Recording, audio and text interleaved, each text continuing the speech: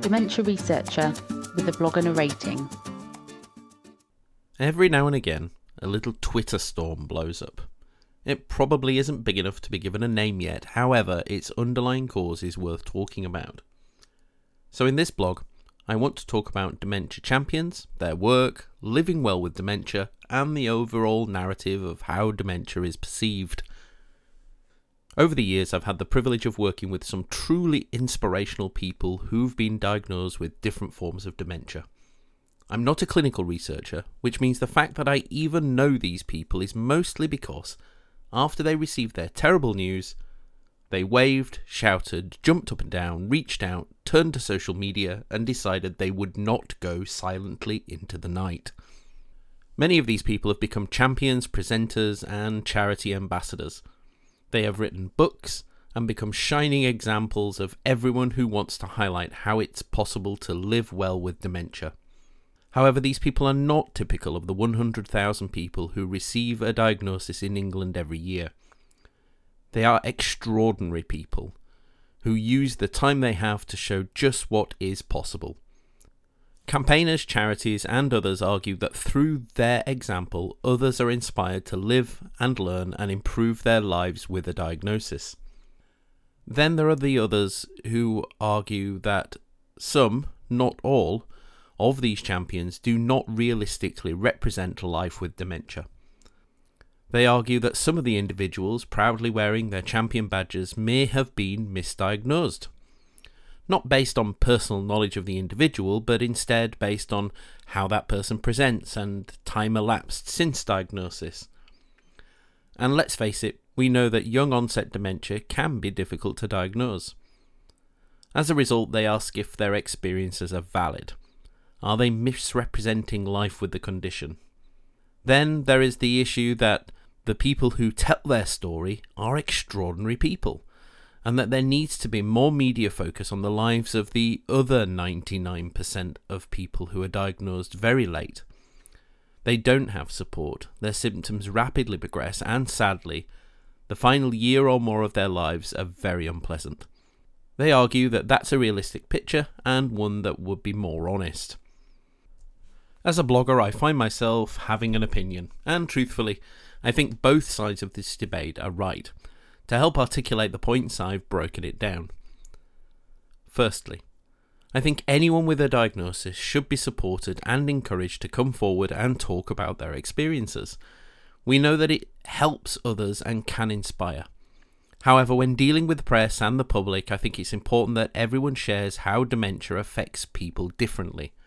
There will always be something that people can take away from the champions, but it doesn't mean that you must aspire to be them, or that you're failing to live your best life if you don't talk about your experiences, or run a marathon, or write a book. Everyone copes differently, and whatever way you find to survive and live is fine. Next, we shouldn't criticise individuals who become champions, even if their experiences are not typical. Instead, we should work to get better at sharing the stories and lives of the 99%, so that the overall picture we paint of life with dementia is one which is honest, with everyone in every situation. And by pairing people who've become champions with people who aren't, we have the best chance to create balance. Because whilst we may prefer to talk about the amazing people living well who become champions, we should also talk about the thousands upon thousands of people who do not get support, who are not living well with dementia. People who self-define as suffering with the disease, even in an age when being called a sufferer is taboo. That isn't to say champions don't paint a realistic picture of life with dementia, but it's their life. Finally, misdiagnosis. This is tricky. It happens. It happens a lot. I've known champions who've lost their lives to the disease, and I've also known champions who are still here 10 years on, and who, on the face of it, do not seem to have significantly deteriorated. We know that dementia affects everyone differently and at different speeds, but we also know that our ability to accurately diagnose young onset dementia 10 years ago was probably lacking, although it is getting better. I don't think we should question the motives of our champions, but instead support an honest dialogue, because a discussion about diagnosis, its impacts and aftercare is important too. Some people deteriorate slowly, particularly champions who are doing all the things we talk about to delay onset, keeping active, changes to diet, exercise, etc. And others will have been misdiagnosed. Quite how you talk about this when you spent years of your life starting talks with, "Hello, my name is, and I have dementia," must be incredibly hard. To round up, I think it's important that we show what a good and bad life with dementia is like, and what a life in between looks like too.